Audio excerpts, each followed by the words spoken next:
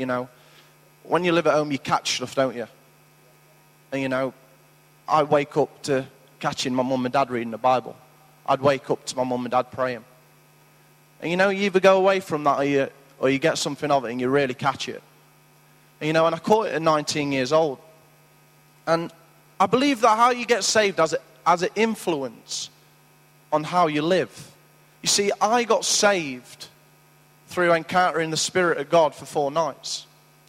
That had an influence on my Christian lifestyle, what I loved, and a subject I really am passionate about is the Holy Spirit. I got saved, and the Holy Spirit really touched me, and straight in I knew I'd been saved. The next day, I took my Bible up to MacArthur Glen, bam, let's get this Bible, let's sift through it. First book I got, my mum and dad brought me a book by Phil Pringle on knowing the Spirit. And, you know, ever since that, I've been practicing the Spirit of God in my life. And, you know, for a year or so, I actually had my biggest encounters with the Spirit in my bedroom. And I wanted to know about this Holy Spirit. I wanted to keep practicing the presence of God. And I want to tell you something. Do not be freaked out by the Holy Spirit. Everything from God is good. God the Father, Jesus the Son, and the Holy Spirit. You know, it has connotations. If you say you believe in God, I think people can accept that. If you say you believe in Jesus, that can be very offensive. If you talk about the Holy Spirit, people can get a bit spooked out by it. Okay? And what I will say, church, even if we are Christians, we need to understand what the Holy Spirit is and why it is present in the current days. Okay? And, you know, in Luke 3:16, it talks about the Holy Spirit. John the Baptist has prepared the way. John knew his mission. John was the best man. He was preparing the way for the groom, which was Jesus. And John was baptizing with water.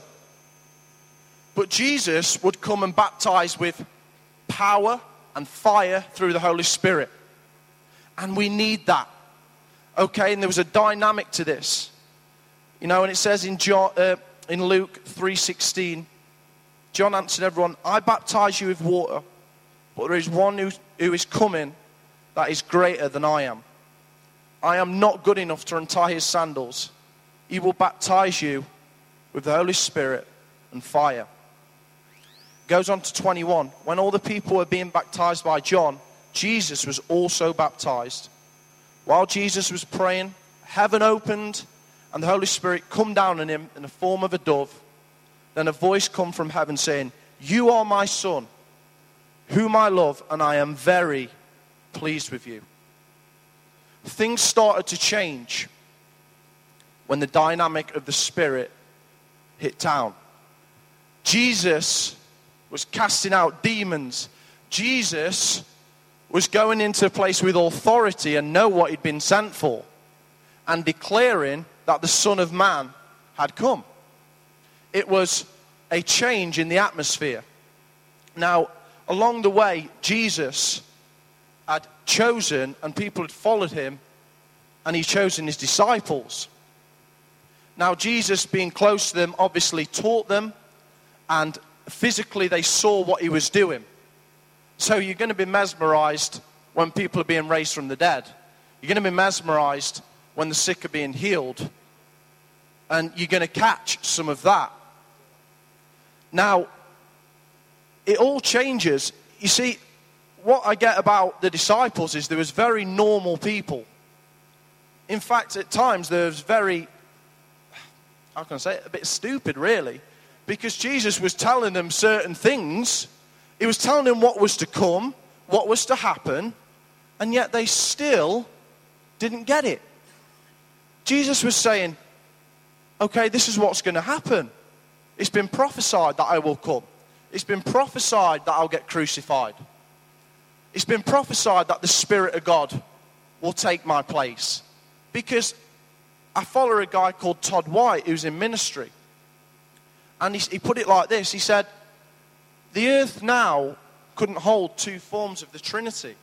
He said, when Jesus went to heaven, Jesus and the Holy Spirit couldn't be here at the same time because heaven is too powerful for earth.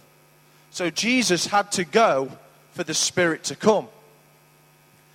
As Jesus went and got crucified, resurrected on the third day, Jesus come back for 40 days and was telling people what had happened.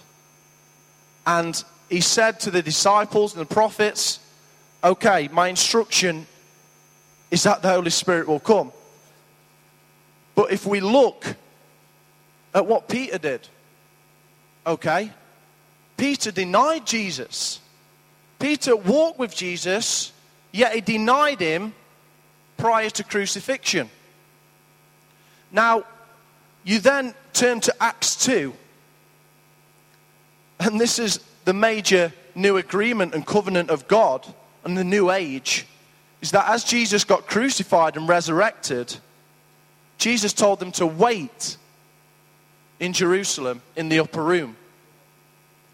Now, as that come to pass, it says here in Acts 1:6, when the apostles were all together, they asked Jesus, Lord, are you now going to give the kingdom back to Israel?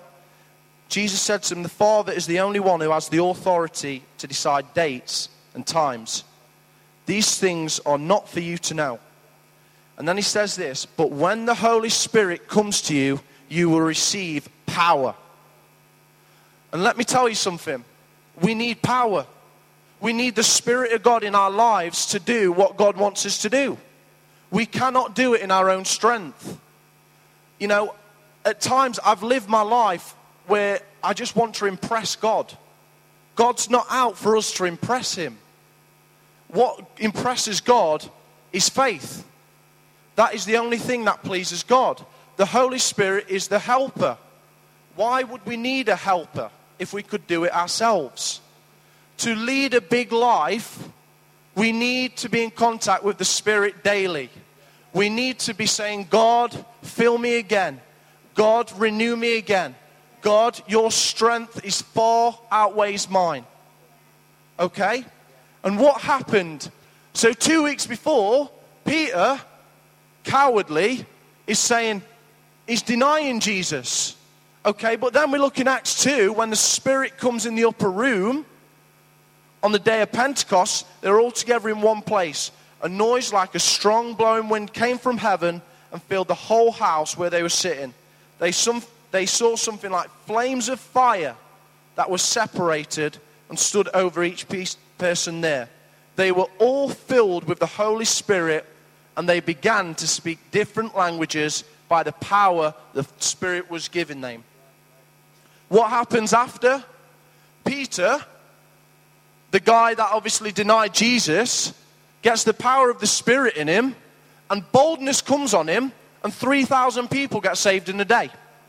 That's the power of the Spirit. We need the Spirit in our lives. You know, I drive by Mansfield today, and I drive by the big pub. It concerns me that there's more people in the pub on a Sunday than there is in the church. Without the Spirit of God, it's not going to change the dynamics. Okay, I work with young people, and I get overwhelmed. Last week, I know a girl who I grew up with, 23-year-old girl, and she's got a 6-year-old young lad, and 8 of them are smoking weed around a 6-year-old lad. And I'm thinking, what's going off? How's things going to change? And social services ain't going to change the dynamics. The power of God is going to change dynamics. But we need to wake up to the Spirit of God in our lives. If we want to dream them dreams, if we want to do those big things, we can't do it without the Spirit of God in our lives. We can't take the step back. We have to take the step forward. In our own insecurities and worthlessness, God says you're worthy. God says, in my strength, you can do the things that I've ordained you to do. but we have to get in line with God's will. You see, why I say chasing the wind and chasing the fire is, if you was to look in the Bible on a big life, let me tell you a big life. One of my favorite books in the Bible is Ecclesiastes. It's on Solomon. I've read that book numerous times. I don't know why. It just gets me and gets me and gets me. Now, let me tell you something. In worldly terms, Solomon's the man. Solomon is your Richard Branson, your Steve Jobs, all in one. Everything. If Solomon was living today, it'd be on Piers Morgan Stories. It'd be on X Factor on the panel. Yeah? It'd be in the media 24/7. He was a celebrity. He was the man. But let me tell you something. He was just chasing the wind. Do you know why? Because he was never in line with the will of God. He was never in line. He could have been a fantastic king in the Bible. But he strayed away from God and the will of God, and he did his own thing. Solomon, it says, he had 700 wives. Don't know how he managed that. 300 mistresses. He planted his own vineyards. He had building after building. He had comedians come to his house because he thought, I'll start laughing. That'll get me going. He had everything he wanted, the Bible says. But still, when he gets to the end of his life, he says these words. Now everything that has been heard, I give my final advice. Honor God and obey commands, because this is all people must do. God will judge everything, even what is done in secret, the good and the evil. Now listen, Solomon lived a better life, in worldly terms than any of us could live, because he said he could add anything. But he didn't have God. Yet he said at the end of his life that through all the wasting of his life, that the only thing that counts is God. Let me ask you a question today. Are you in line with the will of God? Because if you're not, you're chasing the wind. You're wasting days. You're wasting years upon years with not being in the will of God. How do we know what the will of God is? We get passionate for God. We get passionate for the Spirit. We ask for more of the Spirit in our lives. We come to Tuesday Bible study. We come to prayer meetings. We get in our room and say, God, I want more of your Spirit. Empty me. Empty my flesh and fill me up with Spirit. That's what it needs to be. I've wrestled with this for the last year, where I have to switch away. I think I've been a Christian for 6 years. How many people have I influenced? How many people have I brought to God? How many dreams have I dreamed? How many people have I touched in university? When I went into university, I thought I'd save it. Yeah, I thought, no, I'll do it next month. And we wrestle with these things over time. And what I want to say to us tonight is, chase the fire of God. Do not chase the wind, because them days will leave you empty. The one thing the enemy wants you to do is waste days and waste your life. And God says, catch some of my fire. Even if you think you can't do it, God says, get with the Holy Spirit and let him lead you and guide you in paths that you need to be going along. So I'll just challenge you with that tonight. Are you chasing the wind or are you chasing the fire? Thank you.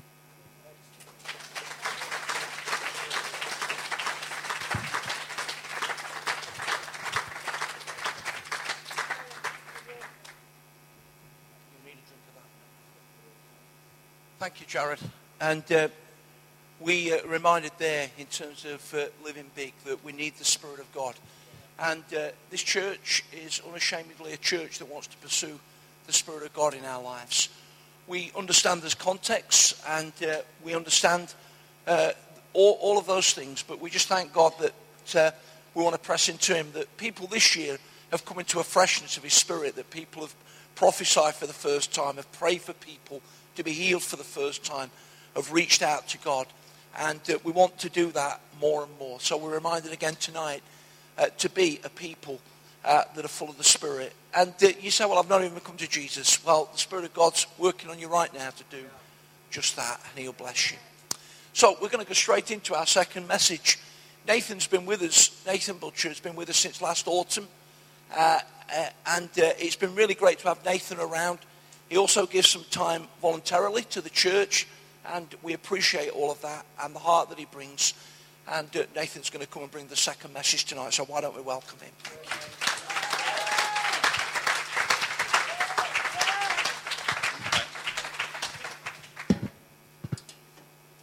Good evening, church. You doing okay? Wasn't that a great message from Jazz? Let's give him a round of applause again.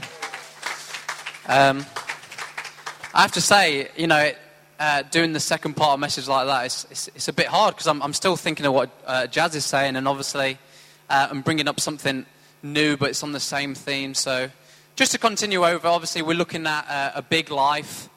And for me, I just thought the best way to teach you about a big life would just be to talk about some of the things that I've learned.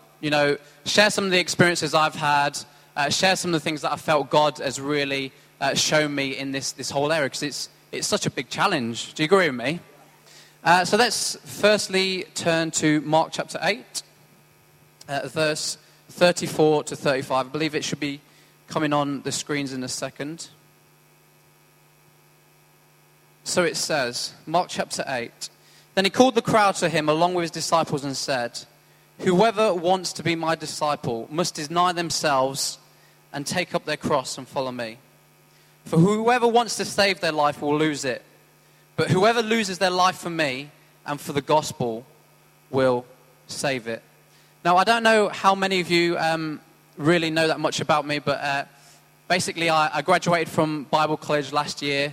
I just felt that God was really challenging me to the next step in my development was to go to Bible college, learn more about the Bible, learn more about me, learn more about God. And to be honest, I think it was one of the best decisions I've ever made in my life. Because the thing is about Bible college, it challenges you to better yourself. It challenges you to grow spiritually. And my first year of Bible college, it was great.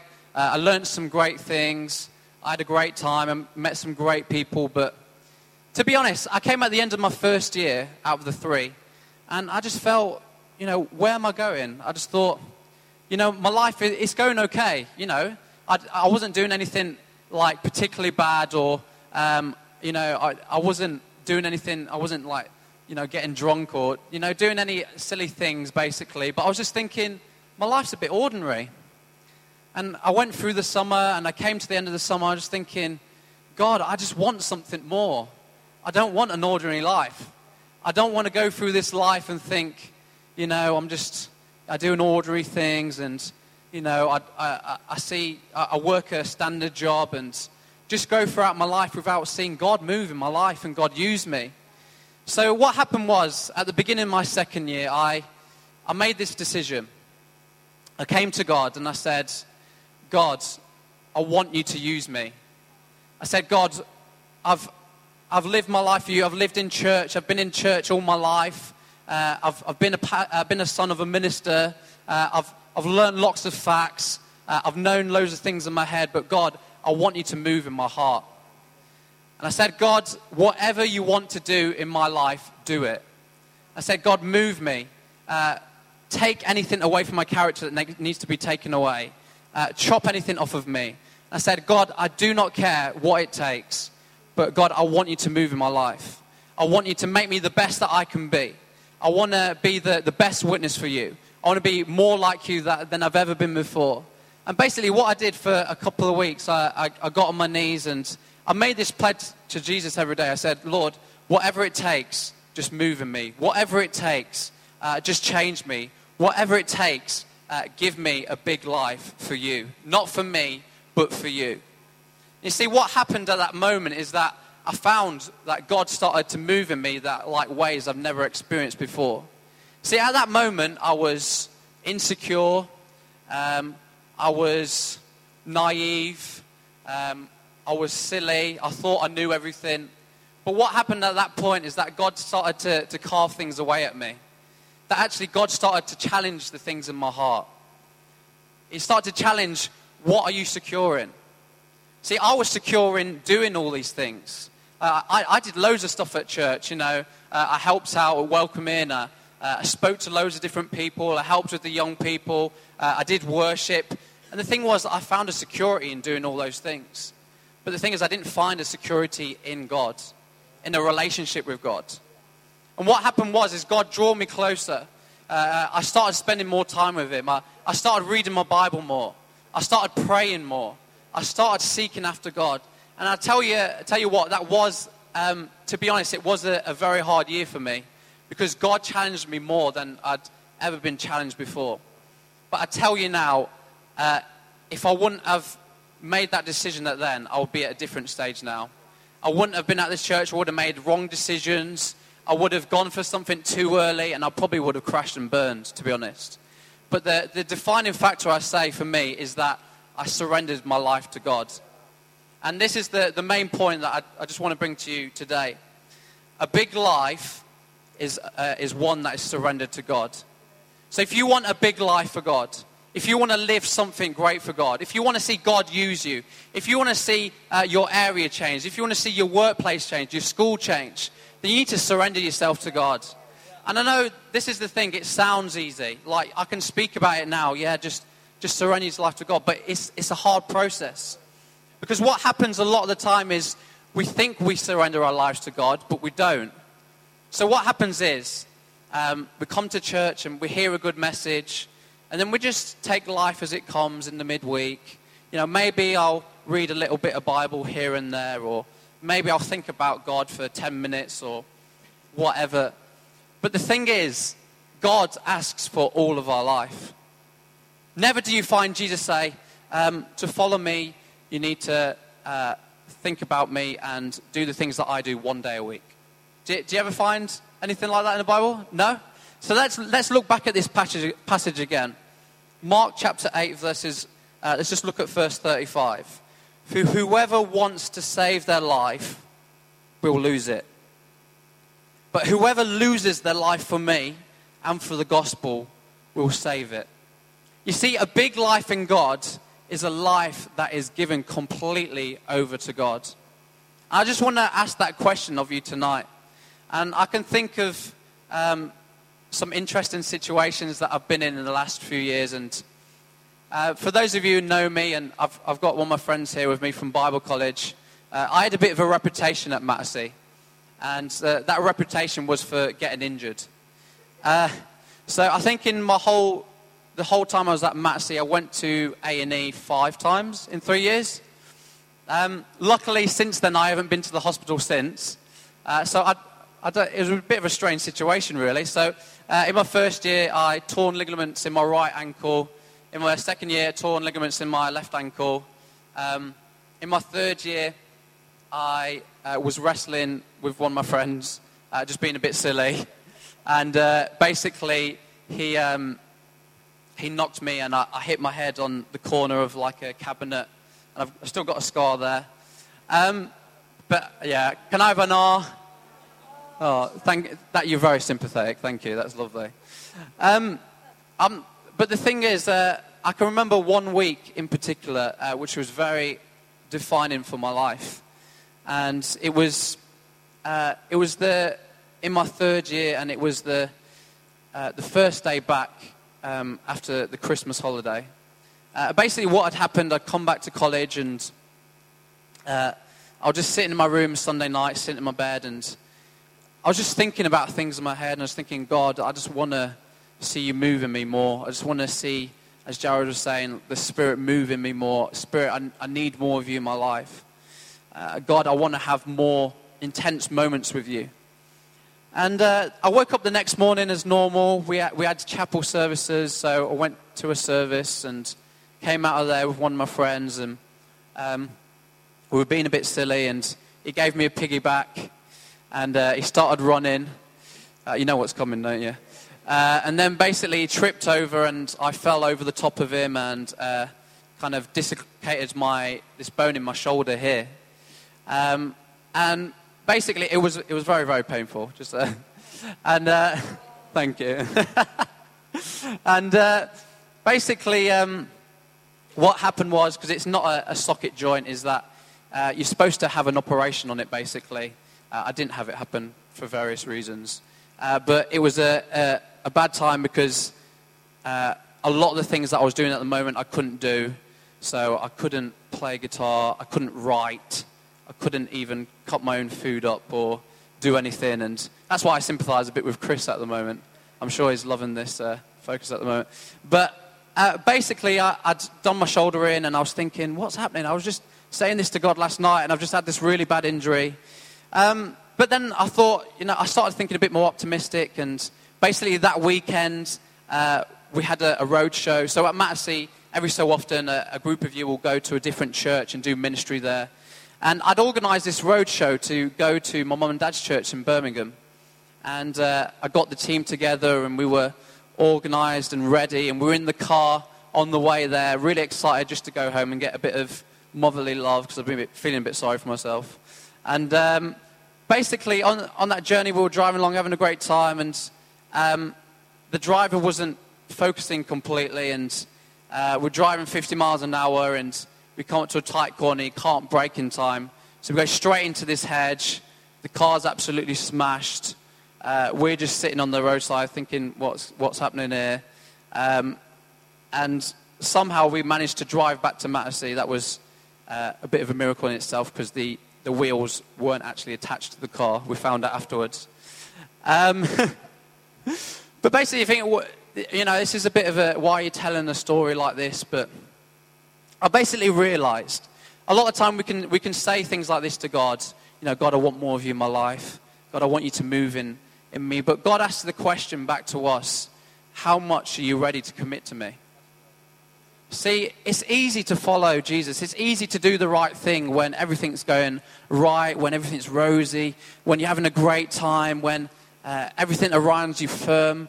But when some of your most favorite things are taken away from you, when you lose some of your favorite things to do, what are you like? I just want to ask that question tonight. In your hardest moments, when you're feeling at your most low, what are you like? See, we are in a church, we're believing for a group of followers that rises together, that says whatever happens, whatever situation, whatever we go through, we're going to follow Jesus. That whatever we do, whatever we go through, that we have the rock that is Jesus in our life. I just want to challenge you tonight. What are you surrendering to? Are you surrendering your life to Jesus? Because a big life is a life that is surrendered to God. See, I believe there may be some people here tonight that even you've been going around the same issue for years and years. One of the things that stuck out to me so much at the beginning of this year was something that Christian said in one of our services. Said, we cannot go around the same mountains. I just want to challenge you tonight. What are you struggling with? Because the thing is, if you do not surrender your life to God, you'll go around the same problem again and again and again and again. And I know because that was what my life was like. I went around the same problems. I never changed. I never really went fully into God. I just want to encourage you tonight.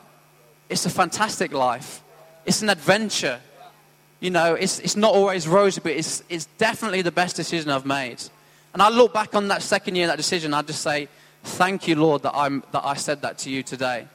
And it's not over yet. That's the thing. It's a daily decision.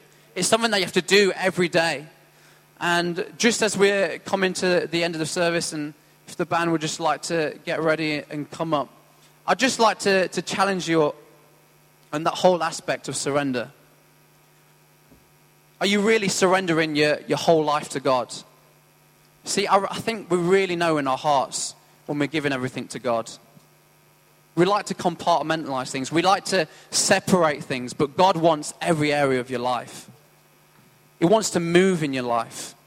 And you see, the Holy Spirit wants to move in your heart, and He wants to mold you and shape you and make you even better. And the Holy Spirit can't do that unless you surrender and give everything back to God. So just as we're bowing your heads and just close your eyes and just have a think in this moment. And I'm not going to ask anyone to come out or anything like that, but I I want you just to have a personal moment with God right here, right now. See, the thing is, I think we all know in our heart where we go. We know if we've surrendered our life or if we haven't. And right now in this moment, if you felt God speaking to you tonight, if you feel, I'm hearing what you're saying, yes, maybe I do need to surrender my life to God, then I want you just to have a conversation with God right now in your heart. Just say to God, use me. Take my life. Take my heart. Change anything you need to change in my life. Speak to me, move me, mold me, use me. Just invite the Holy Spirit into your heart. Invite the Holy Spirit right now just to move in your life. Lord Jesus, we just thank you for your love and your grace. We thank you, Lord, that you gave everything for us. We thank you, Lord, that you surrendered your life for us. Lord, I pray, Lord, tonight that we'd all be stirred to give our life surrendered over to you. Lord, that we'd throw everything aside and we'd just focus everything on following you. Lord, we make that declaration tonight. We are surrendered to you. Work in our hearts. Holy Spirit, we invite you in this place. We invite you into our lives. We ask of you, Holy Spirit, to mold us, shape us, convict us. Do what you need to do in our lives, Lord, we pray.